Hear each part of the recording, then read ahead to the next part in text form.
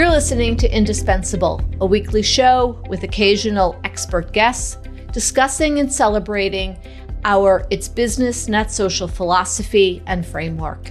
I'm Colleen McKenna, your host.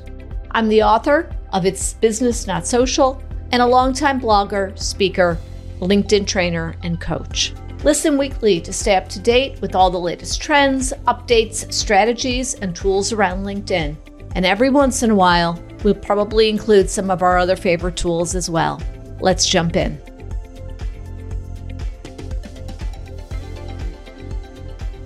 Welcome back to Indispensable. Today, Jim Cusick and I are going to continue our conversation on content, posting, and we're going to move into LinkedIn's marketing and advertising campaigns. So welcome back, Jim.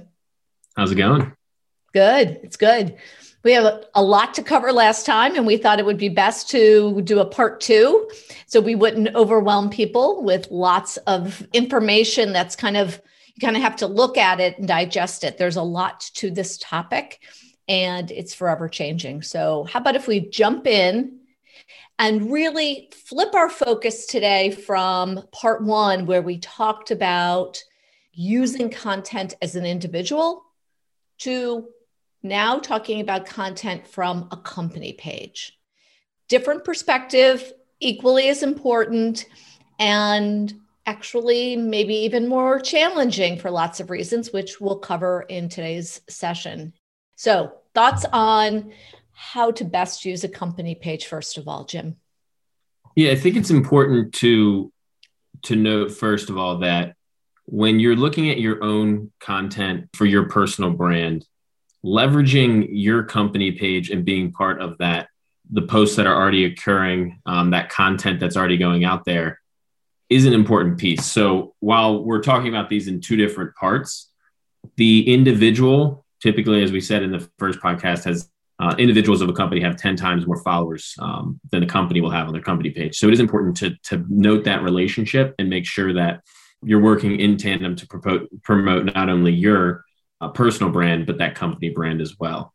So when we look at the company page, it really needs to be just like a LinkedIn profile is a succinct microsite that tells your unique story and attracts, whether it's new hires, potential clients, new strategic partners, in an easy way, and having that succinct message, and then having that content that backs up that message that's either pulling traffic to your company page or engaging those followers and keeping you top of mind for any reason that it would apply to your business. And I know lots of companies that of all sizes who are putting all that content up. They're investing in really great content. It's on their website. They've moved it over to these other platforms. It's on their LinkedIn company page. And yet we continually see really low engagement on those posts. And I encourage all marketing teams to really work with their sales teams and other functional groups within their company to really share those posts. And it really is a struggle, regardless of the size of the company. And I know we've talked about that a lot. Can you share some of your thoughts on how companies can really encourage their employees to share content in a more effective way? Yeah, I think when you look at LinkedIn, you have to understand that not only are most users popping in and out on their during their workday or during their week, but 60% are on their phone. They're on a mobile device, and that's how they're taking in that content, and that's how they also would be sharing that content. So it does make it easier when you make things simpler to share. When you create content that's quickly digestible, they can understand what it is, and and most people don't realize this, but you can actually save posts for later on LinkedIn. They can mark them for later on to go back and read, and maybe that improves their thought leadership themselves, or it teaches them something they didn't know, any of those things. But that first piece of content needs to be really digestible. And if it's like that, you're going to have your employees more likely to share it, because it's something that even if it comes across in their network and they don't have target customers, those people would still like that content. So that's why and when you look in your own LinkedIn feed, you're seeing more videos, more images. That's stuff that's just easy to share and easy to see. The other thing is it's really putting that platform together for your employees, that they understand what the reasoning is behind LinkedIn. Whenever I do profile interviews for our profile development, one of the first questions I ask is, how are you currently using LinkedIn? And a lot of people just say, I'm posting, but there's no, when you start to peel back the onion there and talk to them about what they're posting, what they're sharing, they're never talking about their company content, or if they are talking about their company content, it's just sharing it and putting hashtag, if it was us, hashtag Intero Advisory 3 times, and keeping it in that echo chamber. So if you can make it easier from a marketing perspective to get that content out there and have your people share it and have them understand the why behind it, and it's not to solicit their friends or family, it's to build that brand, that's going to immediately, you're going to see a better ROI than anything else you're going to do from a content standpoint. And twice you said easily digestible. Let's talk a little bit about what is easily digestible content. Well, let me ask you, Colleen, what content already today, 3 hours into the workday, what have you looked at as far as content that you've already digested? So a couple of updates on my LinkedIn feed where I might actually go in and message that person. So 2 people I actually said hello to already this morning. I might comment on their posts if I can take in their posts really quickly. I have been known to do a save for later because I don't have time to read that longer form content that they might be working on. I see, or that they've posted. I see that a lot of people are beginning to share more video, which I like. I have actually turned off the setting in my feed, though, for auto playing video. So, I can go through my homepage pretty quickly. I can point out particular articles and I try to comment where it's appropriate and where I think I can add value or just encourage that other person. Yeah, and when you touched on there that saved for later, and you use that as well, it's easy to get distracted in the LinkedIn feed and other platforms as well. But the worst thing is when you see content that you think is easily digestible, it's going to be a quick read and it's going to provide some value, and it really was a clickbait title and actually didn't provide any new information. And that's something that you have to watch out when you're talking about making content easy to digest, but also it needs to provide value. So it can't just be a clickbait title or a hot topic that would make people stop, but then you don't provide any new thought around it. You're not sharing anything that benefits that person. So while making it simple, it still needs that, as we talked about in that first, would be relevant. Yeah, I'm all about saying to clients, please add your insight to it. And very often, I think a lot of times people don't, even when they're sharing it from their company page, is they're just nervous about making a mistake, saying something wrong, not being really, really sort of confident about, do I put a hashtag in? Don't I put a hashtag in? Just last week, this is a really great example of something that kind of always makes me crazy. The first person I saw last week in my feed was a former client and good friend. We've done some coaching over the years, and he was featured in a podcast. He was interviewed in the podcast, and it was from a city business journal. Well, that content that the business publication posted, when I clicked on it to watch that podcast, and I wasn't going to watch 20 minutes of it, I just wanted to see the first couple of minutes, was behind a paywall. So I'm not a subscriber to that publication. So I couldn't see it. So I quickly sent him a message and just said, hey, made my day to see you. I'm being featured on this podcast. Would have really loved to have watched it. He was like, you couldn't see it? I'm like, nope, it was behind a paywall. And I'm not a subscriber. So that was also posted on YouTube. He went in and he was texting me as he was doing it. He went in and said, reposted it and created his own unique post, but pulled the podcast from YouTube. And as he's texting me, he's like, I think I can do it. I don't think I need to jump on a Zoom call with you. And he got it posted. Looks great. Had obviously far more engagement because people could actually see him in action during the podcast. So that kind of content, which could have been easily digestible, we need to be careful because it was actually behind a paywall. And lots of really great content is. That's cool that it's behind a paywall, right? That's their business model. So we need to be careful what we're posting, and will people be able to access it? Yeah. And so that's a great point. And if you're looking at, say, the Wall Street Journal, it doesn't hurt to still share that article, because there's other ways for people to get that article or that thought, but actually give a summary then that talks about what's in there and why someone would want to go find that article. That podcast, different scenario, but it doesn't mean that you can't share the article, but it definitely means you got to be a little bit more creative with how you present that to your audience. Exactly. I mean, I've been known to take a screenshot, just a quick picture of a Wall Street Journal article that I've kind of marked up and used that screenshot as the image in the post for a great Wall Street Journal article that I've read, and referenced it from there, and actually disclosed the reason I'm doing it this way is because you actually don't have access to it unless you're a digital subscriber. So I'm kind of working around it, but I want to make some things viewable and then talk about and add my point of view to it. So I think that adding that point of view is absolutely so important for people to understand who you are and what your thinking is and your level of expertise around said topic. What's your thought on that?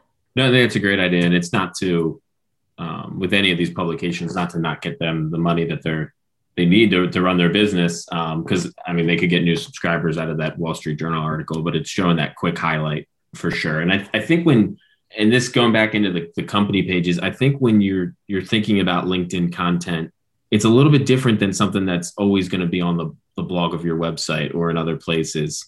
If, for example, talking to a marketing manager at a home services company, and he was asking about content, I said, you could just take, if you have a 10 things to think about before this winter around your home blog that probably got a lot of engagement and is useful to people, you could break that down with 10 nice images of your crew, specific things, maybe things they need to look at.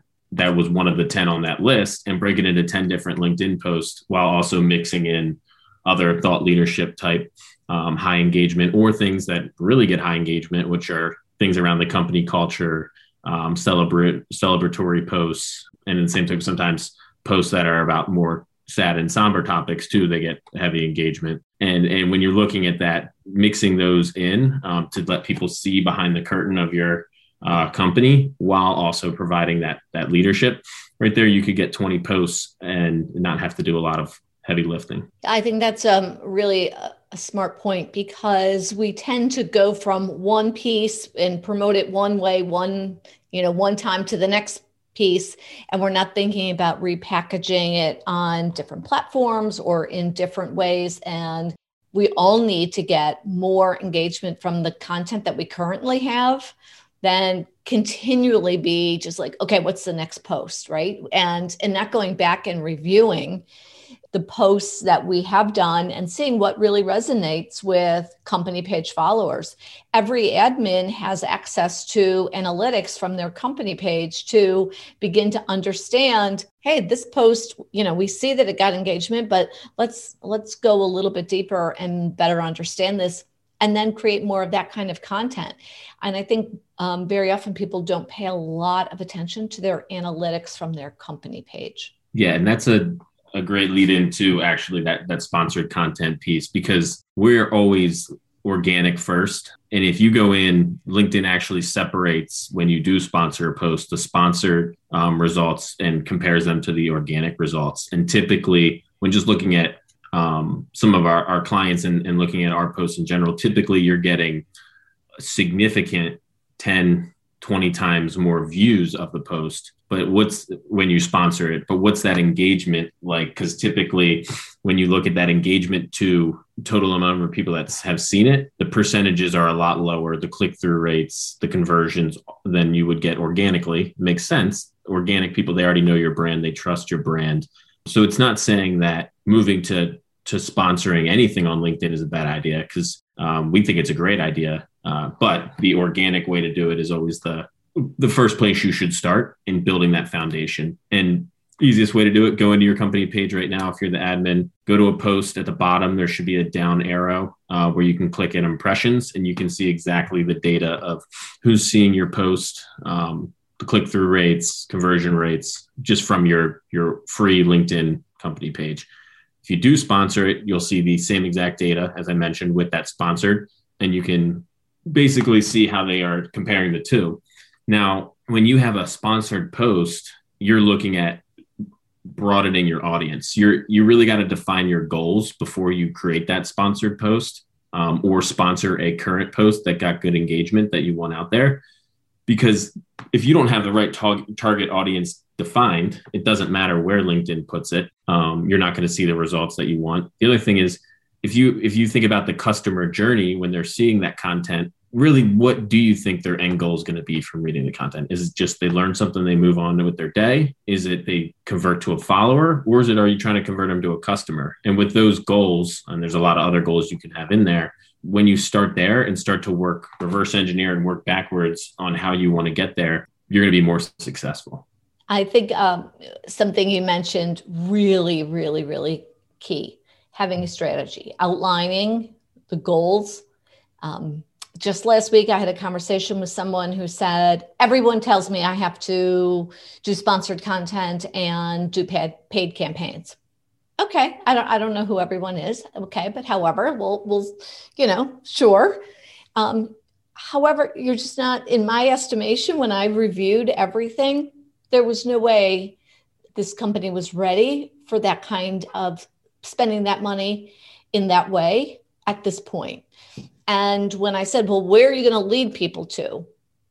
What do you mean? Right? Building these campaigns within LinkedIn or on any platform, you have to kind of think through what's the step? What are you hoping, as you said, to gain? And I'm like, well, if we're going to send people to the website, you're not going to be able to see who those people are unless you ask them for their name and email or company name, right? Through a lead gen form.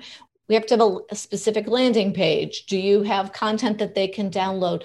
What is it that you're going to give them or you want them to do in return for providing their information? And, so it sounds really simple. Yeah, let's just do an ad campaign. But there's a lot to think about as you go through that process, because you want to set it up to optimize for the budget that you are putting toward that campaign. And LinkedIn's campaign manager, like many things on LinkedIn, is not necessarily intuitive. It's complicated. There's a lot of kind of live testing that we see most clients will need to go through in order to kind of get their campaigns really in a good position.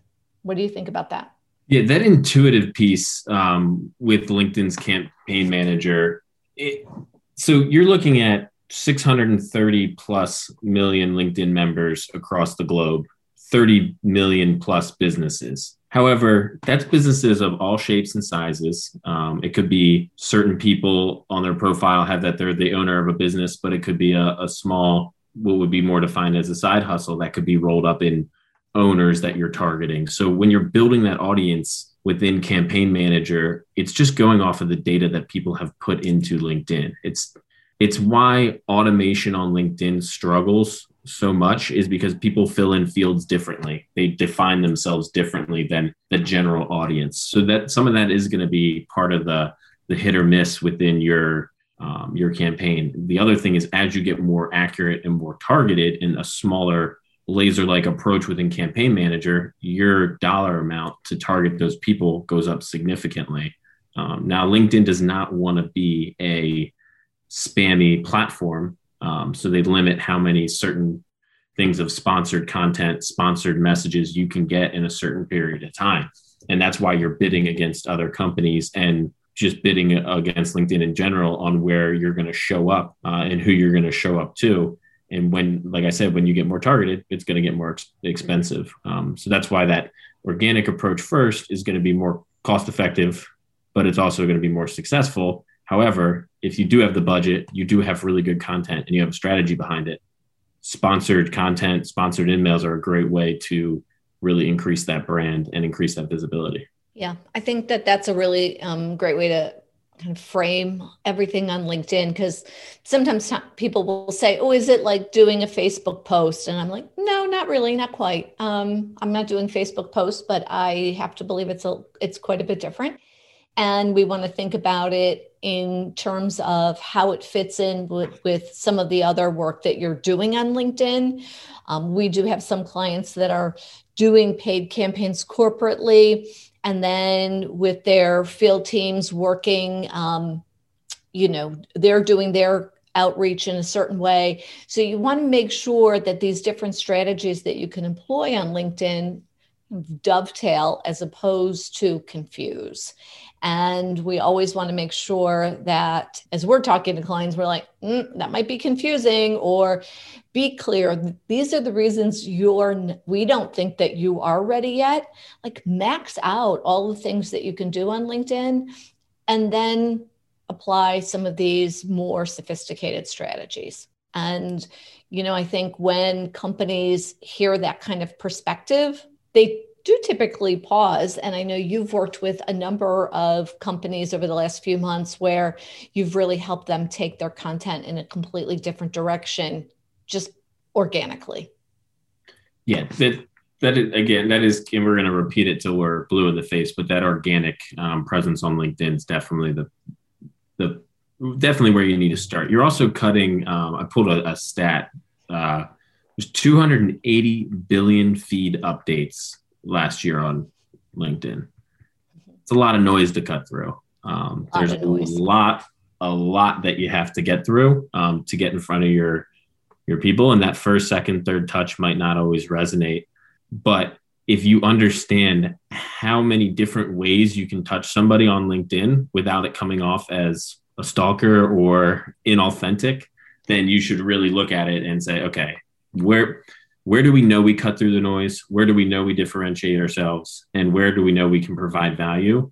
And if our current clients, old clients, prospective clients see it, they'll all be interested and engaged in the type of thing that we're putting out there. Mm-hmm.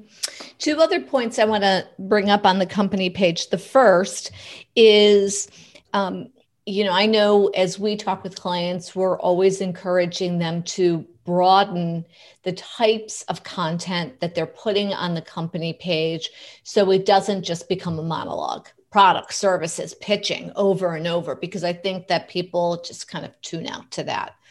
And you brought up showcasing culture.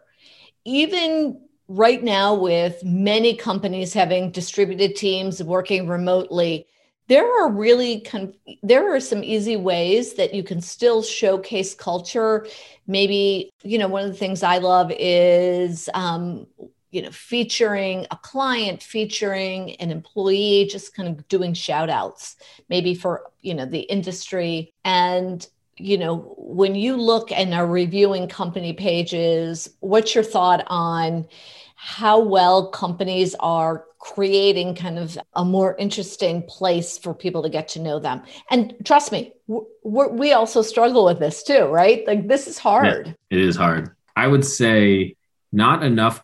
It's almost like it's two ends of the extremes. It's either they're not showcasing it at all because they're concerned about either the types of things they are going to showcase, they don't know where they're going to showcase things or what specifically to showcase, or they don't want to showcase employees because they have this old myth in their head that people are going to steal their people if they're active on LinkedIn and active on their company website. So it's kind of, let's hide them and let them do their jobs, which is a very closed-minded, and actually it's a myth. Like I said, myth. It's a myth. Your people are going to leave if they're going to leave for other reasons than you putting them out there to make them more visible.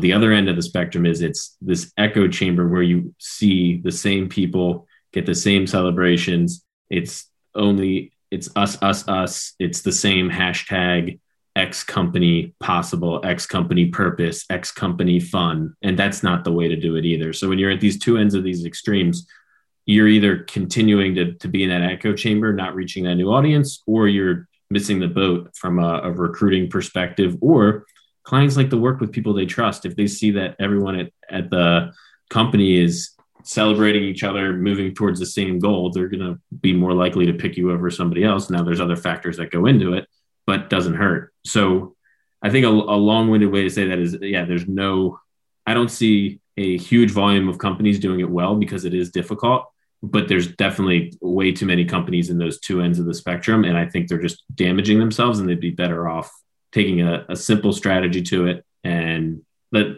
I think it'd be helpful for an example. So like if we look at us being a family owned and family operated business, but everyone on our team provides a high value, and we've actually moved to showcasing the experts that we are all on LinkedIn. So instead of just continuously saying, great job, Sarah, great job, Meredith, we've each taken it upon ourselves to create these LinkedIn tutorials on YouTube. And we're celebrating our expertise in those areas that way, but also providing value to our clients. So not saying that's a perfect way to do it, but I think that strikes a good balance where it's not just great job, we closed another deal, we did Jim hit his thing or missed his thing again.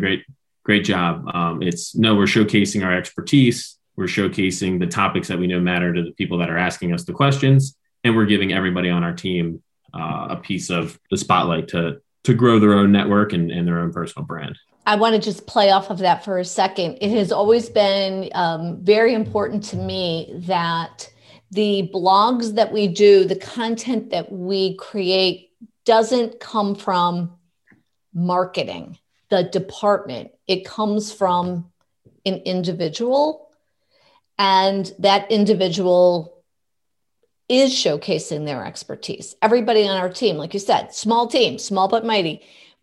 Everybody has great insight based on the work that they do for our clients. And I usually encourage our clients or the people we're talking to, what if somebody had a byline on that blog instead of it just coming from the company or marketing? It makes a huge difference and I believe when I'm reading, and I read a lot on LinkedIn and off of LinkedIn, when it comes from the company, it has a different sort of a vibe to me or level of credibility than if it comes from an individual within the company. And that could be how I perceive it, but I think I'm probably not too far off on that. I just like reading from individuals more than I like it coming from the marketing department. Yeah, I think that's a great point. It adds that personalization, but it will create more engagement. Absolutely. And last point, and then we'll kind of wrap up. One of the newer features LinkedIn has rolled out on company pages is the ability to have different levels of administrators on your company page. And, we have often over the years seen where the summer intern, the marketing coordinator who only stayed a few months was the sole administrator for the LinkedIn company page. They leave because, that summer intern had to go back to school. And nobody has keys to the LinkedIn company page. So no keys to the kingdom. And then it's very difficult to kind of get that from LinkedIn and figure this out. So I have always recommended that you have at least 2 or 3 people become the admin. And now what I've seen LinkedIn roll out are these various levels of administrative access, which I think is really, really smart on LinkedIn's perspective. Maybe I wish they had done this years and years ago. So you can have that admin who has access to everything. Then you can have another role for a person who's just putting up content, because, for many, a lot of times their company page is being maybe managed by their outside agency, marketing agency, for example. So I do think that is something that people should be aware of. And for us, we have a number of admins. I think we're all admins. Once again, small team, so high level of trust, and it's all good. I'm fine with anybody posting on our company page. Hopefully, and we'll see this kind of evolve with LinkedIn's change and upcoming changes to the company page area, this more ability to create different roles for different people in the organization. The bigger your organization, the harder this is to manage. Jim, do you have any thoughts about these different roles in terms of access? No, I think it was a great add-on. Like you said, in our team, we're all super admins is the term there, where we have that full access. But I think having multiple content admins, if you do have a process in place and everyone's following roughly the same workflow, is beneficial for not only what you talked about as keeping multiple users on the page, but having that ability where people can step in and make sure that the content is continuing and that you guys are hitting those, whether you make it once a week, twice a week, every single day, you're hitting those numbers, and you have multiple people holding the company accountable. So I do think the content admins are important. And then for those larger enterprise level companies, that analyst role that essentially will allow them to see how the things are doing, performing analytics wise, definitely is beneficial. Because while you don't want to give everybody access to that content piece, it is helpful to have people to be able to go in there and see how things are doing and then provide their 2 cents on how it could be potentially better or more efficient.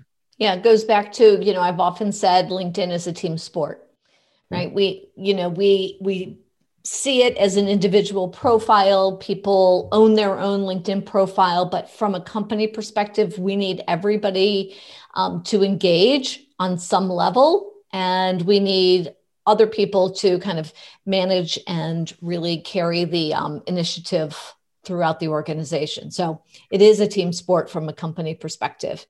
This has been good conversation, and I hope people have taken 1 or 2 nuggets away from thinking about content, campaigns, how they're looking at their analytics within LinkedIn's company page or within their company page on LinkedIn, I should say. And we will be back with Jim to talk about some other topics, including recruiting, business development, and some additional work on really building out a strategy for ongoing engagement. So I hope you'll tune back in next time, and we'll be continuing these conversations where we hope we are adding greater value to your LinkedIn initiative.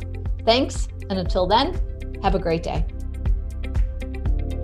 For show notes, be sure to check out Intero's website, interoadvisory.com. Let's connect on LinkedIn. Again, I'm Colleen McKenna. And check out Intero Advisory on YouTube and Instagram. Thanks again for listening to Indispensable.